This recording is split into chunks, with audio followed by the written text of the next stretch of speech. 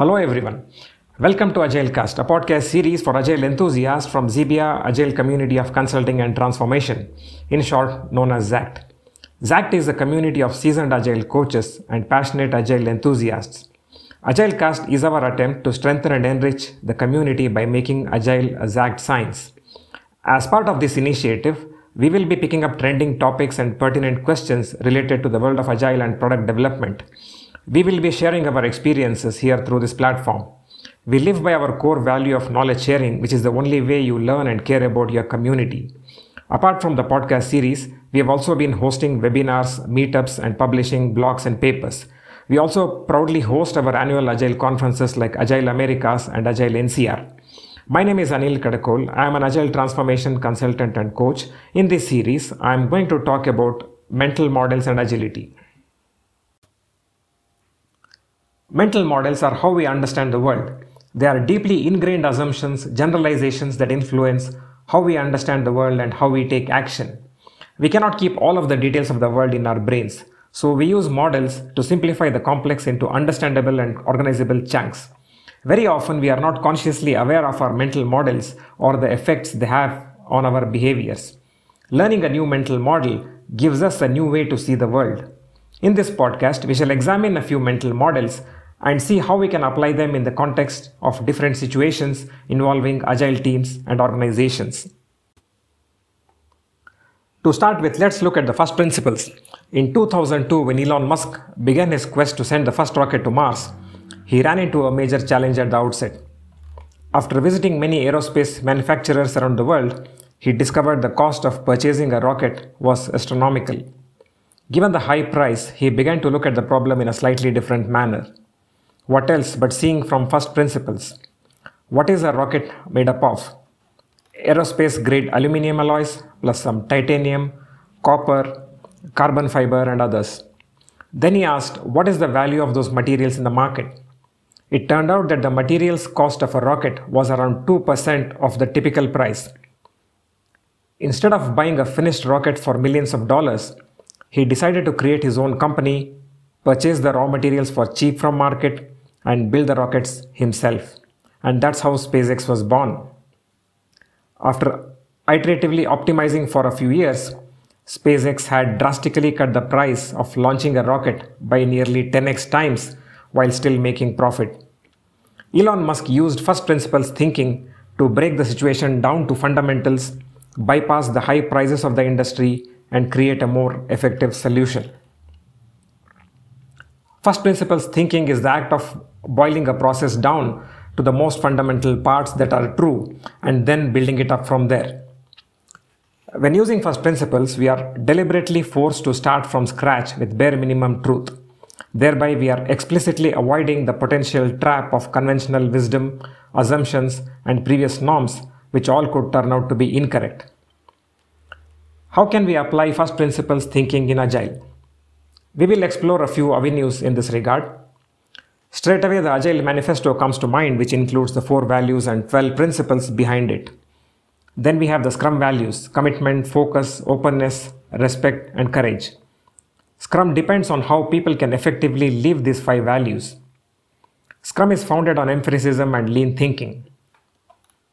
Empiricism states that knowledge comes from experience and making decisions based on what is observed. The pillars of empiricism: the transparency, inspection, and adaptation.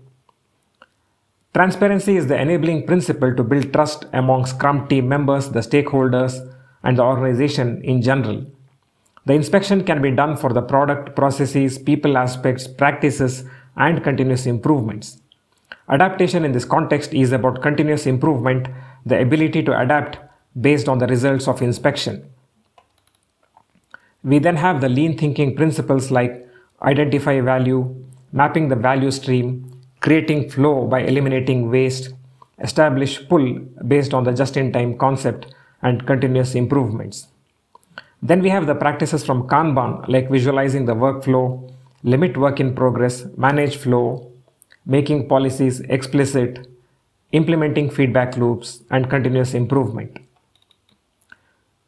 Thinking from first principle presents a new perspective in solving a problem by separating the underlying facts from any assumptions based on them.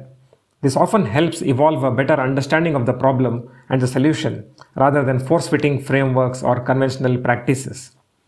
Whenever we run into a problem or a challenging situation involving business stakeholders, change management, or be it team behaviors, looking back from the lens of fundamental agile principles always helps us figure out a novel way to find a solution. We shall now look at the next mental model, which is the second order thinking. Often when we solve a problem, we end up unintentionally creating another one that's even worse. What's the best way to figure out long-term consequences of our decisions? The answer to this is a mental model known as second order thinking. The ability to think through problems to the second, third, and the nth order, or what we call as second order thinking in general, is a very powerful tool. Chess players do this well, to think through the patterns 5-6 moves ahead or even more. First order thinking is fast and easy. It happens when we look for something that only solves the immediate problem without considering the consequences. Second order thinking is more deliberate. It is thinking in terms of interactions and time, understanding that despite our intentions, our interventions could often cause harm. For example, let's take the situation of taking stairs versus elevators. Taking elevators is easier and effective to reach the destination floor faster. Though using stairs takes longer time and involves additional effort, it is advantageous in the longer run with numerous health benefits. Many organizations take the support of agile coaches in the transformations. During the transformation, the agile coaches closely work with the teams and do help the teams implement an agile structure in pursuit of enterprise agility. However, when the coaches disengage from the teams, often we have seen that the organization and teams tend to fall back to the older working habits. There are many other examples of failed transformations where only the first order thinking is employed and focus is more on doing agile, holding ceremonies, velocity improvements, and output delivery rather than delivering business value and customer satisfaction. Therefore, for the agile transformations to truly stand the test of time and be sustainable in the longer run, the approach must include second order thinking. This will help build empowered teams who understand the true essence of agility and are able to live by the values and principles. The map is not the territory is the next mental model. The map is not the territory was originally a quote from Alfred Korzybski to convey the fact that we often confuse models of reality with reality itself. We use them to simplify the complexity of things that are around us. Just like all models, maps are an abstraction and reduction of the real world. Maps are a rough representation of reality but not the reality itself. Hence, even the best maps are imperfect. We often fail to understand this limitation. We have seen many examples where methods, models, processes, and frameworks are used as though they are infallible and followed with blind faith. The principles behind them are missed and more focus is given to following the rules accurately. Several teams claim to be agile by conducting a couple of scrum ceremonies like stand-ups and retrospectives without understanding the true intent behind them. The real purpose of delivering business value and customer satisfaction often takes a backseat, and it appears that correctly adopting the rules of the model are more important. It is important not to be excessively engrossed in the maps and the theoretical models beyond a certain point. Real success is when rubber hits the road in the territory involving the teams, customers, end users, the working software, and measured by business outcomes. We shall now look at Max Planck and Schaefer knowledge.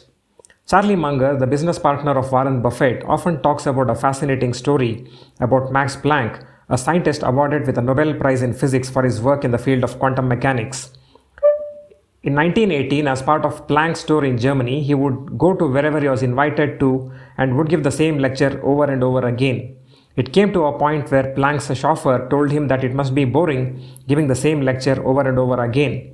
Instead, chauffeur volunteered himself to give the lecture on Planck's behalf since the chauffeur had already memorized the lecture by heart. Max enjoyed the idea and actually agreed to it. That night in Munich, the chauffeur got up and gave a long lecture about quantum mechanics with Planck sitting down in the front row, donning a chauffeur cap alongside a room full of distinguished academics. After that, a physics professor got up and asked a question. The chauffeur then replied saying, Never would I have thought that someone from such an advanced city as Munich would ask such a simple question. My chauffeur will answer it. The real Max Planck then had to answer the question. Charlie Munger coins this as two kinds of knowledge, real knowledge and chauffeur knowledge. The first type of knowledge is real. It can't be bought or copied. One needs to earn real knowledge. The second type of knowledge is copied. On the surface, one knows the answer but lacks the true understanding. This is a critical distinction to make as organizations eternally search for the right talent to join them in pursuit of high-performing agile teams. It is not about listing the laws, definitions, and concepts from various frameworks in an accurate manner, but more importantly on having practical experience in living by the principles and applying them in various real business situations to help clients achieve better outcomes. We will now move on to Maslow's hammer, the concept known as the law of the instrument, otherwise known as the law of the hammer. Maslow's hammer is a cognitive bias that involves an over-reliance on a familiar tool. As Abraham Maslow said in 1966, I suppose it is tempting, if the only tool you have is a hammer, to treat everything as if it were a nail. Often we have seen many folks who treat Agile like it's a process, one with ceremonies that must be adhered to strictly, beliefs that cannot be questioned. The ceremonies have taken more precedence than the principles. In this case, they have fallen victim to the cognitive trap of the law of the instrument. We have seen approaches of force-fitting Agile somehow without understanding the context or copying a framework which has worked well in some other organizations. If these are done without having a holistic understanding of the context and environment, it often leads to failures. The organizations may not yet be ready to embrace Agile principles. The necessary organizational structures may not be in place, and culture may not yet be conducive. The leadership buy-in could be missing, or the team alignment is not there yet. Last mental model we will now look is the boiling frog metaphor. The boiling frog metaphor is based on a legend describing a frog being slowly boiled alive. The premise is simple. If a frog is suddenly put into a pot of boiling water, it will jump out and save itself from imminent death. But if the frog is put in lukewarm water with the temperature rising slowly, it will not perceive any danger to itself and will be slowly heated to death. Scrum teams are supposed to work towards achieving the sprint goal in every sprint. It is a key factor to assess whether a sprint is successful or not. Of course, once in a while there will be cases when some teams will miss achieving their sprint goal. The team may not like the situation of missing the sprint goal and will do some serious retrospection to bring improvements in their way of working based on the root cause identified. They will make all attempts to never miss their sprint goal again. Or they may react differently as well. They are kind of okay about missing the sprint goal once in a while. However, if they don't see missing the sprint goal as a problem, they might miss out on some of the key learnings. In the second scenario, effectively, the team has lowered its bar and has developed a tolerance for failure. Due to the new tolerance level, the team will not feel interested enough to take actions to prevent future failures. In the absence of such corrective actions, there will be higher chances of failures in the future. When there are more failures in the future, they will lead to increased failure tolerance levels and the cycle will keep repeating. So this is a vicious negative cycle which continues until something breaks in a major way. This could well happen with other metrics also when the team unknowingly lowers its bar and develops a tolerance for failure. Living by the inspect and adapt principle is clearly missing in this situation. Finally, to summarize and conclude, we just covered a handful of mental models in the context of agility. Mental model-based thinking requires training the mind. Looking through the lens of a particular model can often lead us to more clearer understanding of the problems and thereby help us in designing creative solutions or improved decision making. For the mental models to be useful, one needs to apply them in the right context at the right time, which can be learned with some practice. Hope this was useful. Thanks for taking time to listen to this episode.